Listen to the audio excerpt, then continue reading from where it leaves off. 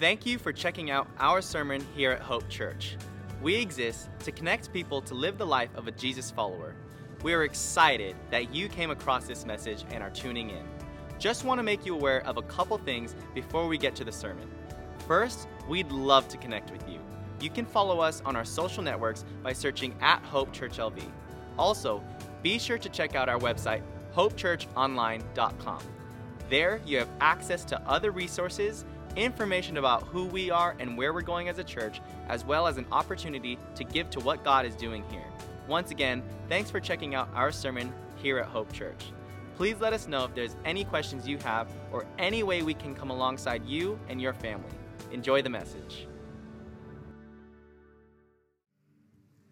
I don't know if many of you have ever been able to have something in your heart that you just wanted to say. It's been hard for the last 30 minutes sitting over there, to be honest with you, because I'm so excited today to get to communicate something to you that I believe God has put in my heart. As I was sitting there listening to the choir and the worship team and the band lead us before the throne today, I don't know if you know this, but all the songs that we sang are just like perfectly lined up. You're going to know. Because we just sang songs that, I had to stop and write it down. Here's what we said when we were singing today, Sean, with you. It'll be my joy to say, your will, your way. It'll be my joy to say that. Amen. And then Hannah just led us in a song where we said, I still sin like I don't believe.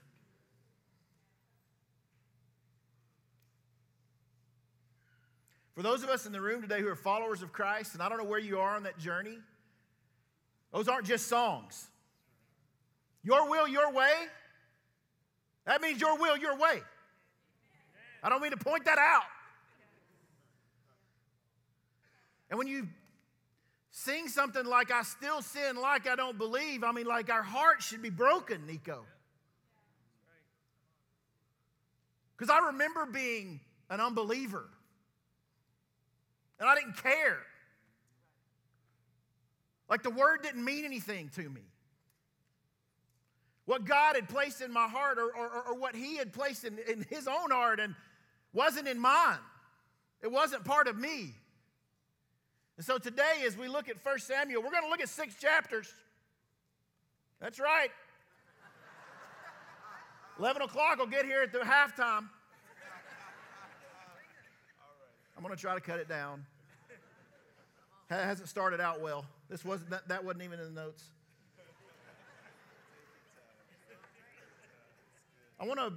This isn't in the notes either, but I want to read you a couple as I was sitting there listening and just knowing what I was about to present to you and what God was saying in my heart. I went back to some quotes that I'd quoted before in some of my social media stuff and just some things that I'd read about sin. Andrew Murray said, never forget that your whole relationship with God depends on what you think of sin and of yourself as a redeemed sinner. A few years ago, we had a guy come here who preached for us. And I can't find the quote now. This is what happens when you do it on the fly. But Dr. Ken Whitten said, the sin that is covered will be uncovered. But what you uncover, he will cover.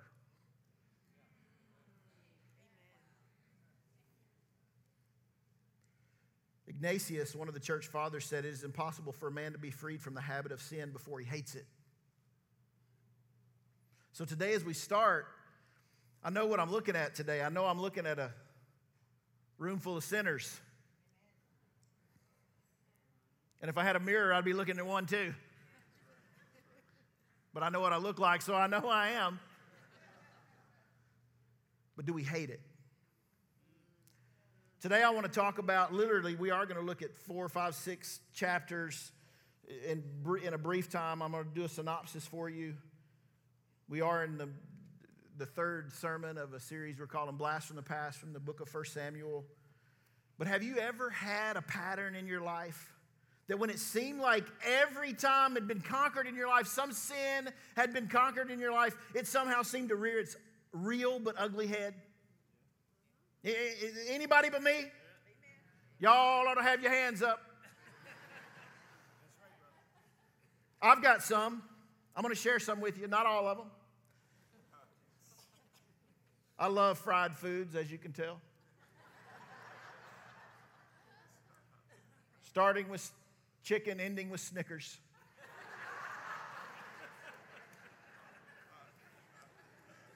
To be honest with you, my biggest weakness isn't fried food, though. My biggest weakness is what's called the Elfin Fudge cookie. When my wife buys those, oh my goodness. There are other things too. I love to do nothing instead of doing things that need to be done. I seem to have an issue at times with being in control instead of serving other people. And there are deeper ones, darker ones that, to be honest with you, I'm not ready to share with you. But God knows about them. I think those things have been put to bed, and then all of a sudden, all at once, there they are again. Anybody with me? In this third lesson that we're going to look at here in the book of 1 Samuel, we're allowed the opportunity. We're going to look into the pattern of the life that Israel, and by the way, Israel was a country, it was a nation, but it was made up of individual people. So when I say Israel, I mean individuals. That individual people had these patterns that they would find themselves in again and again. There would be times in the life of this nation, of these people, that they would follow God without fail and without pretense. But then there were times that they would fall back into self-dependence and a lack of faith. And so they sound like us. You see, Israel always had an enemy. Israel still has enemies. They will always have enemies. They had an enemy, though, that we're going to look in on here that wanted to conquer them. Now it was the Philistines. Even in times like this, when we would think they needed God the most, Israel would begin depending upon themselves, be totally self-dependent, and figure out life without God. Does that sound familiar? They would find themselves living in what actually is rebellion against God. Because here's what sin is: rebellion. Sin is rebellion against God. It is what is opposite of Him. And it wouldn't just happen once. It wouldn't just happen twice. Israel would be in an unfortunate pattern that would be detrimental to the nation and to each individual personally. So here's the question, and here's what I want to throw before you today. Do you have a pattern in your life that you find yourself in? Or is there a pattern of your life that is opposite or against God? Like, you know what the Bible says. You know what God wants, but you know what you're going to do? Opposite. I had a good friend that'll be here today during the service if he's not already here. He usually sits right here, so I don't see him. But he said, "What can I pray for you about today?" I said, "Man, pray for boldness and grace. Because it's not going to be hard for me to deliver the sermon. It just might be hard to hear it."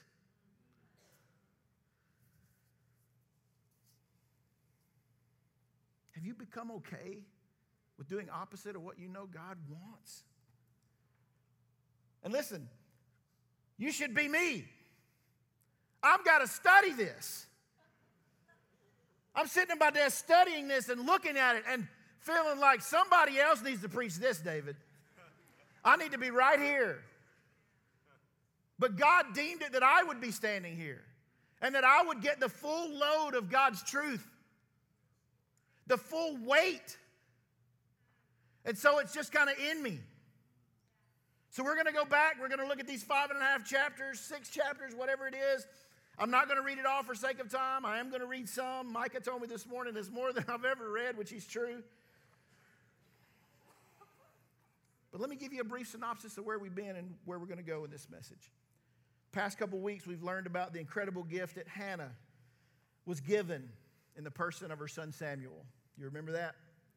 She asked God for him. God answered her prayer. Samuel was born. Now he's been called. He's being taught the things of God. He's going to be given back to God, and he was given back to God. He'd be given back to God and left at the temple with a priest whose name was Eli. Do you remember that name? Then in chapter 2, verse 12, we read about the time, the culture, the atmosphere that Samuel was growing up in, the time that he was serving in to become God's judge for the nation of Israel. And chapter 2, verse 12 says something very interesting. I'm going to read it to you. If you got your Bible, this is the day to have it because we're going to be flipping. It's not even all going to be on the screen. The Bible says, listen to this. Now the sons of Eli, now this was the priest, all right, that she left Samuel with. The sons of Eli, listen to what it says. This is not what you want God to say about you. Were worthless men. They did not know the Lord. That's terrible. I can't think of anything I would not want God to say about me more than that. Worthless and didn't know God.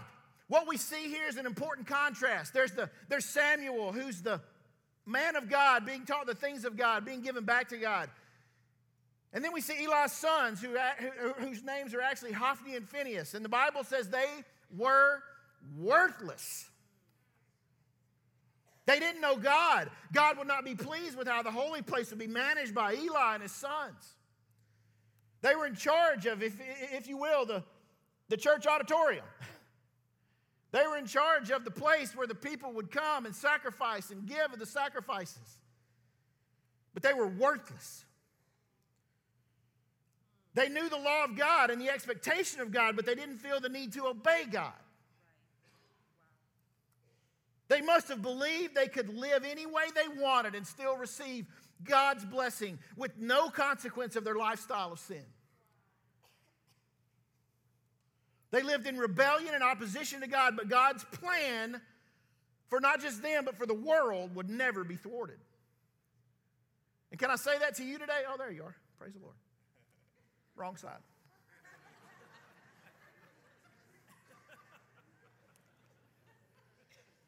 Can I say that your sin will affect you, but it won't affect his plan? God's got a plan and he's working the plan. Listen, you're either going to be in it or you're not. I want to be in it. How about you? And God wants us to be in it. I have 5 kids. Sometimes, some of them aren't in it. But I got a plan. And I'm working it. And if you don't listen and obey, you'll be out that day of the plan. But I still love you. And listen, God loves you. He wants you to be in the plan. But I'll promise you, you will suffer the consequences. So our lesson, we've looked at lessons every week. We've had one thing that we're going to learn today. Here's our lesson. We're going to put it up on the screen. Our personal rebellion will not change the plan of God, but our rebellion can change our part in it. It won't change the plan, but it will change if you're going to be in it or not. In other words, our personal rebellion won't change the ultimate plan of God, but it can keep us from being a part of it. God's plan will continue with or without us.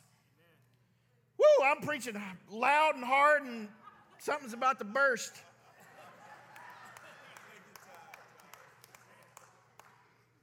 So let's just dig into 1 Samuel. We're going to start with chapter 2. I want to tell you 3 things today about what rebellion looks like and how we could actually get out of that. There was a rebellion that took place. That's point number 1. There was a rebellion. In chapter 2, verses 12 through 17, we found out about Hophni and Phinehas' rebellion. They weren't the only ones who rebelled, but they're the ones that are talked about the most. Remember, they were worthless men who didn't know the Lord. What does the Bible say about their rebellion? Well, here's what it says. First of all, they were careless with the things of God. In chapter 2, verses 12 through 17, let me just read it for you. The Bible says, now the sons of Eli were worthless men and didn't know the Lord. And the custom of the priest with the... They did not know the Lord, and they didn't know the custom of the priest with the people. When any man was offering a sacrifice, the priest's servants would come, now that's Hophni and Phinehas, would come while the meat was boiling with a 3-pronged fork in his hand. When he would thrust it into the pan or kettle or cauldron or pot, all that the fork brought up, the priest would take for himself. Thus they did in Shiloh to all the Israelites who came there. Also, before they burned the fat, the priest's servants would come and say to the man who was sacrificing, give the priest meat for roasting, as he will not take boiled meat from you, only raw. If the man said to him, they must surely burn the fat first and then take as much as you desire, then he would say, no, but you shall give it to me now. And if not, I will take it by force. Thus the sin of the young men was very great before the Lord, for the men despised the offering of the Lord. You say, Tom, that's a great story, but what's the big deal? I mean, they were barbecuing.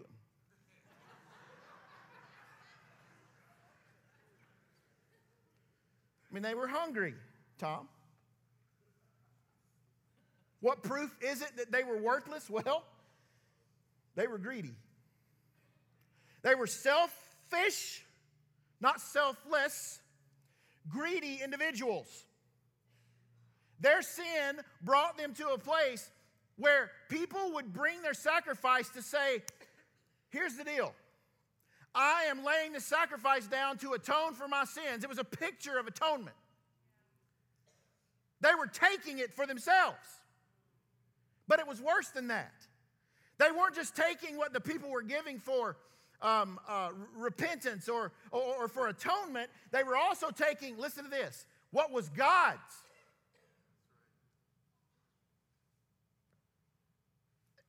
Ironically, the priest and the servants were always given some of the meat.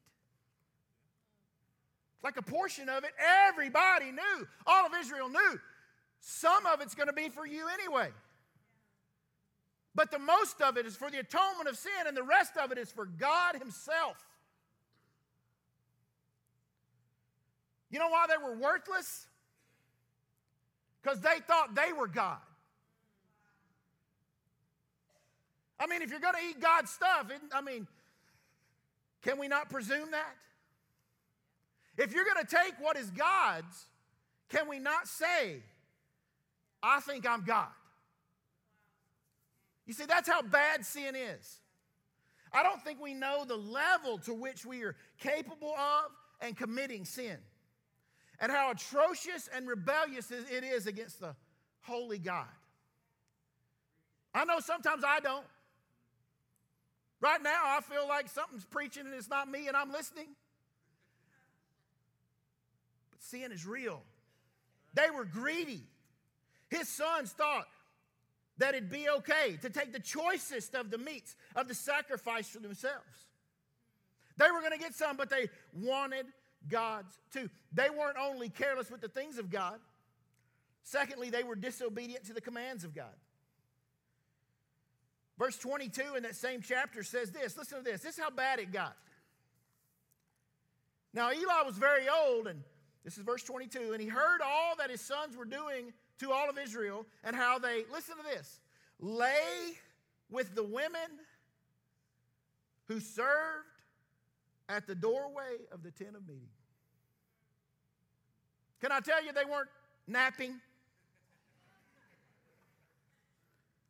Bible's trying to be sweet here, okay? Trying to be, a little. They were having sex with them. Can you imagine pulling up to the church doors here? And anybody laying out there, but especially not the pastors. Listen, I'm trying to put something in your mind here so you understand how worthless and what sin looks like. At the door of the tent of meeting, at the door of the temple, at the door of the church facility. They were disobedient. These guys were sexually immoral. They weren't just greedy, they were sexually immoral.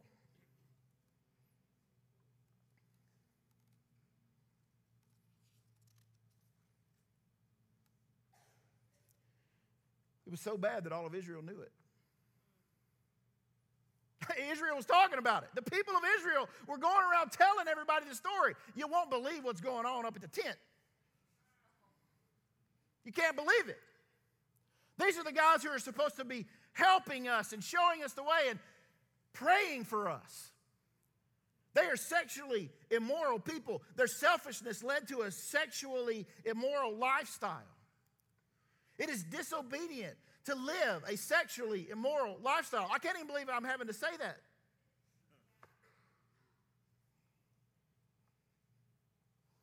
Probably the greatest question of our day is, well, what is sexual immoral? Like, what is immorality?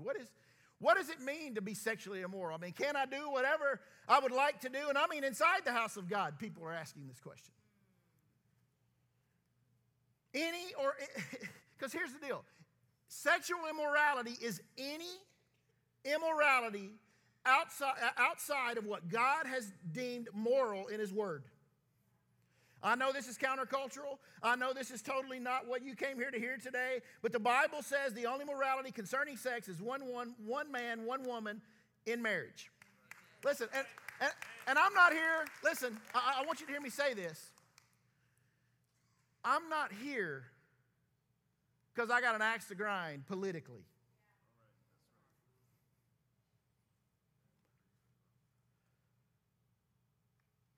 You can't live however you want if you're a believer. Your life, your body is not your own. You are dead and He took it over.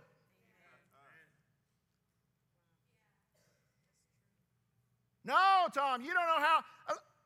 They were doing it then. We aren't different from who they are. You see, what I've just described to you is not it is my moral value, but here's the thing. It's only my moral value because it's God's. So I got it. I took it because it's His. I didn't come up with it because I'm grinding the axe. You think that you can live however you want, sleep with whoever you want to? You think you can shack up with whoever you'd like? You think you can live in open, rebellious sin and have God's blessings in your life? Sexual immorality is a sin. Some people say, I'm just going to keep mine quiet. Remember what I said at the beginning. What is covered will be uncovered. But some people aren't trying to cover anything. They're just out there. And they look at us and they say, deal with it. I can't do anything, but I'll promise you, you'll miss the blessing of God. His plan won't change, remember? But your part in it can. They were greedy. They were sexually immoral. Thirdly, they didn't value the presence of God. In chapter 4, got to turn over just a little bit to see this. Verse 11, the Bible says, and the ark of God was taken. Now, there's a lot to this, and I'm not going to read it all, but let me just say these words. The ark of God was taken, and the two sons of Eli, Hophni, and Phinehas died. You see, the ark was a very precious thing to them. It was actually what went into the tent of meeting. Sometimes the Israelites would get confused and think that the ark was God, or that God was in the ark, or that the presence of God was just around the ark. And so what had happened is they had gone into battle with the Philistines, and they thought they were going to win, and what turned out to happen was actually they got their heinies handed to them. That's the way we'd say it in Tennessee anyway. 3,000 people, or 4,000 people died.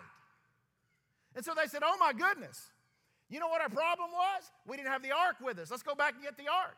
The ark was in a different city. They went back and got the ark. And instead of Hophni and Phinehas saying, hey boys, that's where this stays, I said, oh, what the heck, let's go. Took it out to the battlefield. You know what happened? It got taken. You understand that the presence of God isn't just at the ark. It isn't just in this sanctuary. There's a whole bunch of sanctuaries around America and around the world today where God isn't. But I'll promise you this. Our God is not confined to a chest, a box, a 3x2x2. He's bigger than that. They didn't need the ark there.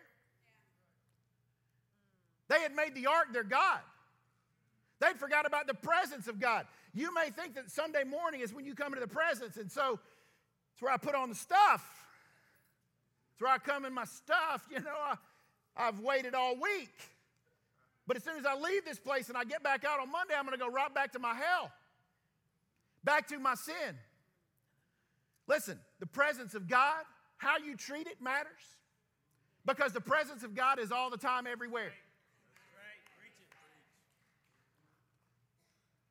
They had lost twice now. The Bible goes on to tell us that after they lost it, they went back into battle. When the ark was actually finally lost, 30,000 people were killed. 7.5 times as many people died. Now they're really confused. Hophni and Phinehas die. Their rebellion, subtle, but real. What was subtle about it? Just take the ark, put it in that place. The presence of God is here. They were wrong about the presence of God. The presence of God was already there. They were being judged for their sin. The reason they died, the reason they lost the 2 battles, the reason they lost the ark wasn't because the ark wasn't there. It's because their sin was before them and they refused to admit it.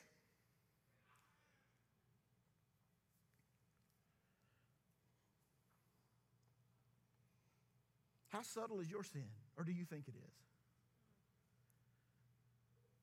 These are questions I ask at my desk looking out my window. Lord, what in my life is so subtle I don't even realize it? And then what are those things that I do realize that I don't care about?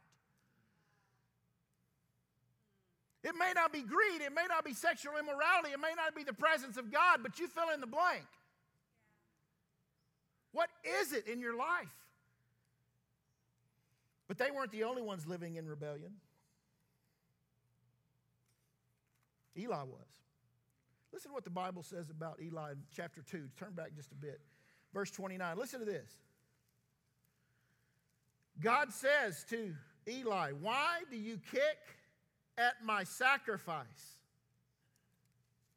and at my offering, which I've commanded in my dwelling, and honor your sons above me by making yourselves fat with the choicest of every offering of the people of Israel?"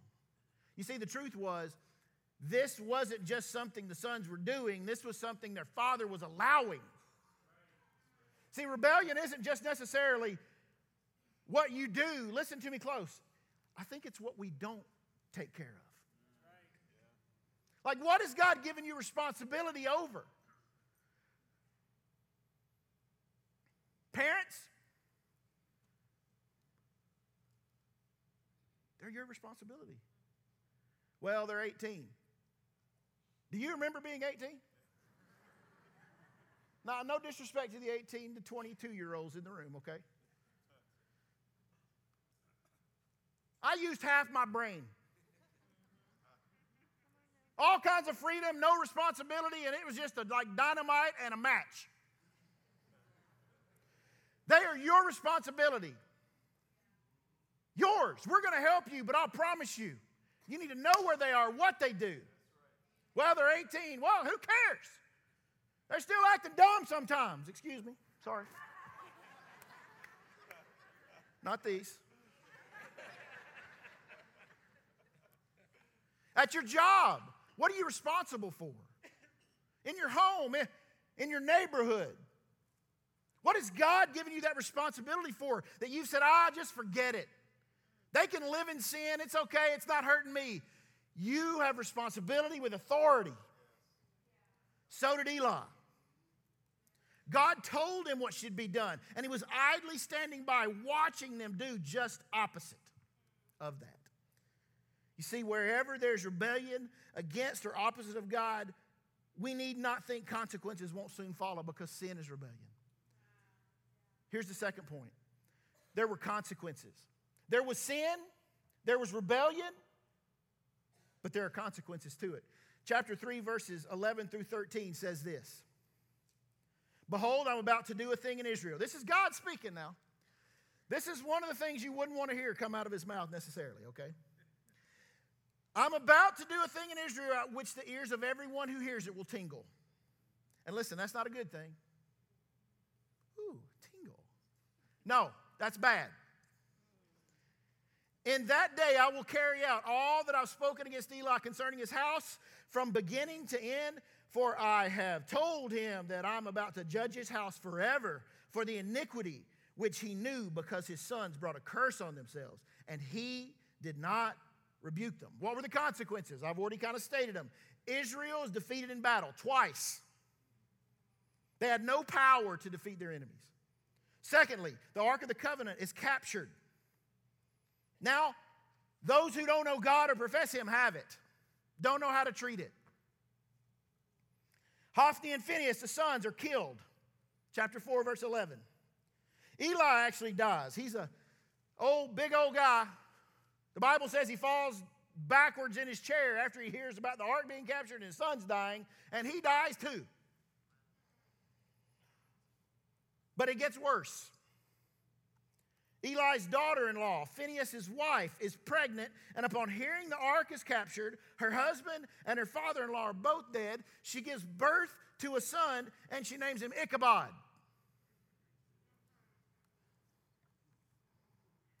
That's not a good name to have. The Bible says that name means the glory has departed from Israel. Gone.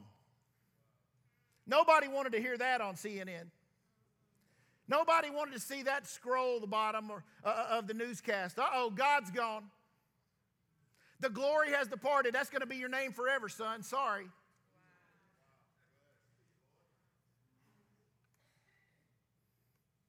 You see, there's consequences to our rebellion.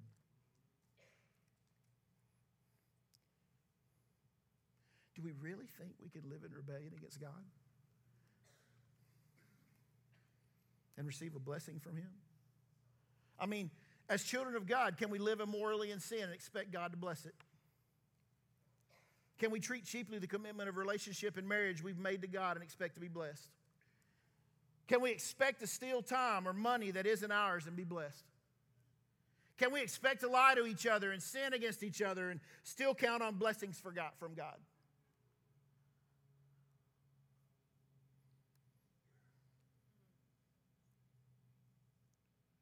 I'm preaching to me too. I'm not preaching at you, I'm preaching for us. Sin is serious. And there will be consequences. And when you look back in your life, you're going to see them with 20/20 vision, but you won't be able to see them right now. You see, they couldn't thwart the plan of God, but what they did was took themselves out of it. They're all dead. They're all gone. You say, Tom's God going to kill me? I don't want to say no. I mean, I want to say no. I thought God was a loving God. Listen, you got to put right beside that, God is a just God. You want the blessings of God? Stop living in sin. So I'm going to give you, because what happens in the next two chapters, I'm not going to read those 5 and 6, but the ark is gone, and everywhere the ark went, something bad happened to the people that had it. Go read it. It's going to be awesome. Okay? Like, it's crazy. They should make a movie about it in Hollywood. It's crazy. But in chapter 7, God said, here's what you need to do. The third thing is that there was the promise of God's faithfulness to us. Look at chapter 7, verses 3 and 4, and we'll be finished.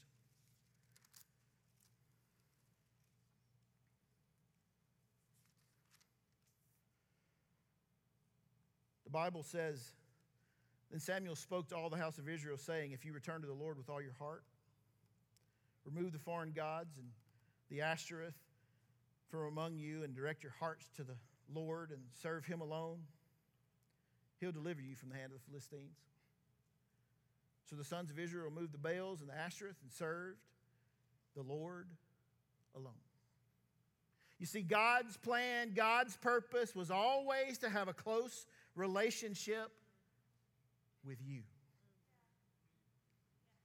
That's His plan. He wants a close relationship with the people that He's created. He is faithful to us.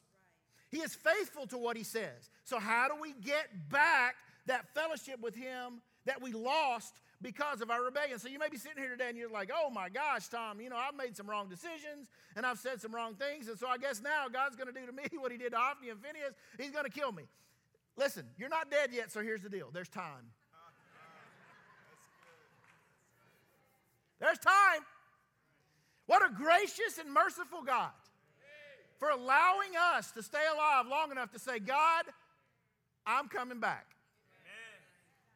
He gives us the formula. The first thing He says in verse 3 is return to God.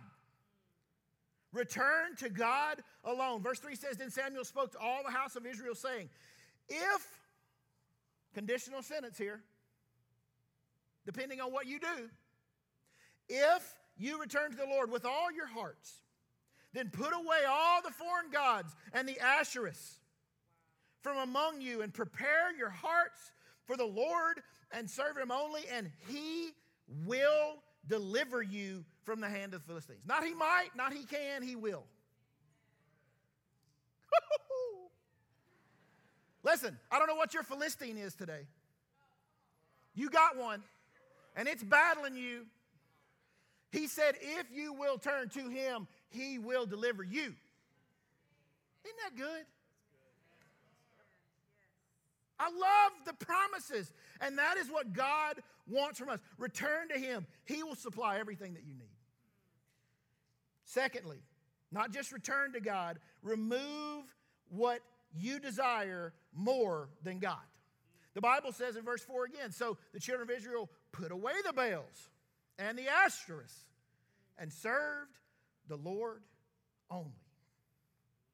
You not only have to return to him, you got to remove what you want more than you want God. He didn't just say, hey, return to me and bring the Baals and the Ashtoreths with you. You with me? He said, when you return to me, they got to stay. Because that meant you really returned. Turning to God will also involve releasing what you now desire more than you desire him. It's actually called idolatry. Worshiping and loving someone or something more than God. What have you placed in your life above him? Just answer that question in your mind. What have you placed in your life above him? Let it go. And let it go today. And listen, you're still alive, so you can let it go. You can let it go. C. Thirdly, not C. Thirdly, repent of your rebellious ways. Verse 6 says this, chapter 7. They gathered to Mizpah and drew water and poured it out before the Lord and fasted on that day and said, we have sinned against the Lord. And Samuel judged the sons of Israel there at Mizpah. We have sinned against the Lord. Listen, just admit it. Well, I'm afraid to tell him. He already knows. You see, you telling him doesn't help him, it helps you. You telling him makes you confess, which means I agree with you, Lord. This is sin, so I'm going to tell you about it. You remember raising kids? Some of you, it's been a while, so you don't remember, and some of you got nieces and nephews, and you're glad. That's what you got, And you catch your child in a lie. No, Daddy. No. I didn't eat the cookies. And he's got Oreo all over his face. But he just stands there, doesn't he? No. Mm-mm. Not me. And as a mom or dad, you look at him and you go, you know what? In your mind, you want to just go for it. But you know what? You still love him. God still loves you. But he already knows. He sees the cookie on your face. You didn't have to tell him. But telling him helps you. Because it makes you dependent on God. And you are dependent on him. Repent. Do a 180. Turn completely around. Go the other way. Confess your sin. Turn to him. And then last, God will restore. In verse 10 of that same chapter, the Bible says, now Samuel was offering up the burnt offering, and the Philistines drew near to the battle. Now they're in the battle again, but the Lord thundered with a great thunder on that day against the Philistines and confused them so that they were routed before Israel. In other words, guess who got beat in this battle? The Philistines. You see, God wants to do the battle for you. He will restore it. The ark is going to be returned. It was returned. The enemy was defeated. They've been defeated twice. Now God defeats the enemy. All God wants us to do is to follow and depend on Him, because what He wants is a close relationship with us. In fact, that's what Bill Elliff wrote in his book. He said, nearness to God is God's plan for us. Nearness to Him is what His plan is. And that's what God's always wanted. But we can't be near in fellowship with Him when we live in rebellion against Him. So what's your rebellion? I don't have any, Tom. We all do. You may have more than one. You may have 100. I don't know. They may be big. They may be small. But I'll promise you, you know what they are. Now listen close, okay? I don't care if you listen to me. You don't have to do anything I say. I'm just a man. But what has God's word said about your rebellion? What is it that you know is opposite of God, but you continue to be involved in? But Tom, you don't know my situation. You're right. I don't have to. You don't know mine. But I'll tell you this. I know my rebellion and I know my sin. And when I fail to admit it to God, I'm the worst for it. You know why? Because His plan's going to keep going. I just want to be in it. As we end today, I want to read one more verse, and I don't think it's going to be on the screen, which is okay. But in 1 Samuel, I'm going to go all the way back to chapter 2, verse 30. God says this, 1 Samuel 2:30. Those who honor me, I will honor. Those who despise me, which the word despise means to hate or detest, shall be. You'd think there God would have written despised, right? But He didn't. Here's what He said about it. Will be lightly esteemed. There's really not a good word in our language to denote what this word actually means. It just means you won't have what God wanted you to have. You won't be who God wants you to be, and you won't be where God wants you to be. But those who honor me, I will highly honor. Those who don't, He won't. We can't live how we want and expect God's blessing in our lives. Rebellion keeps us from enjoying the presence of God in our lives, and rebellion keeps us from enjoying the life God intends for us to live. Rebellion will not thwart the plan of God, but our rebellion will exclude us from enjoying the plan of God. Remember the lesson. Our rebellion will not change the plan of God, but our rebellion can change our part in it. As we close today, as the musicians are coming, and I do want to challenge you. You know, we talk about the altar here a lot, talk about these steps. And every week, one of the pastors says, hey, if you want to come and just pour your heart out to God right here, please do that. And I want you to do that today too. But today, it just seems apropos. It just seems like a perfect time. God's still giving you the opportunity to turn from that. And listen, I don't have a clue who I'm talking to. I may just be talking to me. Maybe that's why I was so passionate about it. But I got a feeling I'm not.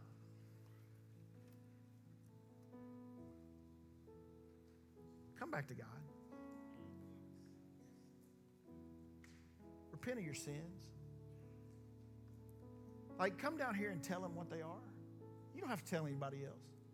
I told you my slight ones. I'm not going to tell you my big ones unless they affect you. But I got some. As long as we're in this body, we're going to have some. But not to recognize them and turn back from them is rebellion. God has given you the opportunity today to hear it and to do something about it. So I want to give you that opportunity. So these altars will be open. There'll be pastors here if you'd like to confess it to somebody else. That'd be great. If you just need prayer. Some of you won't come up now because you think somebody will see you. Well, maybe that's a good thing. Accountability is awesome. And listen, not a person in this room wouldn't be able to say something about themselves. So if you're worried about other people, just know they got it too. Stop being greedy. Stop the sexual immorality. Understand that the presence of God is not something to play with. That He is holy and we are dead. That He is God and we are not. And then thank Him for His grace. You say, Tom, I will not be able to live how I want to live if I confess these things and turn from them. That's a good thing. You'll be blessed because of it. I want to do opposite of what the Scripture says. It'll hurt you.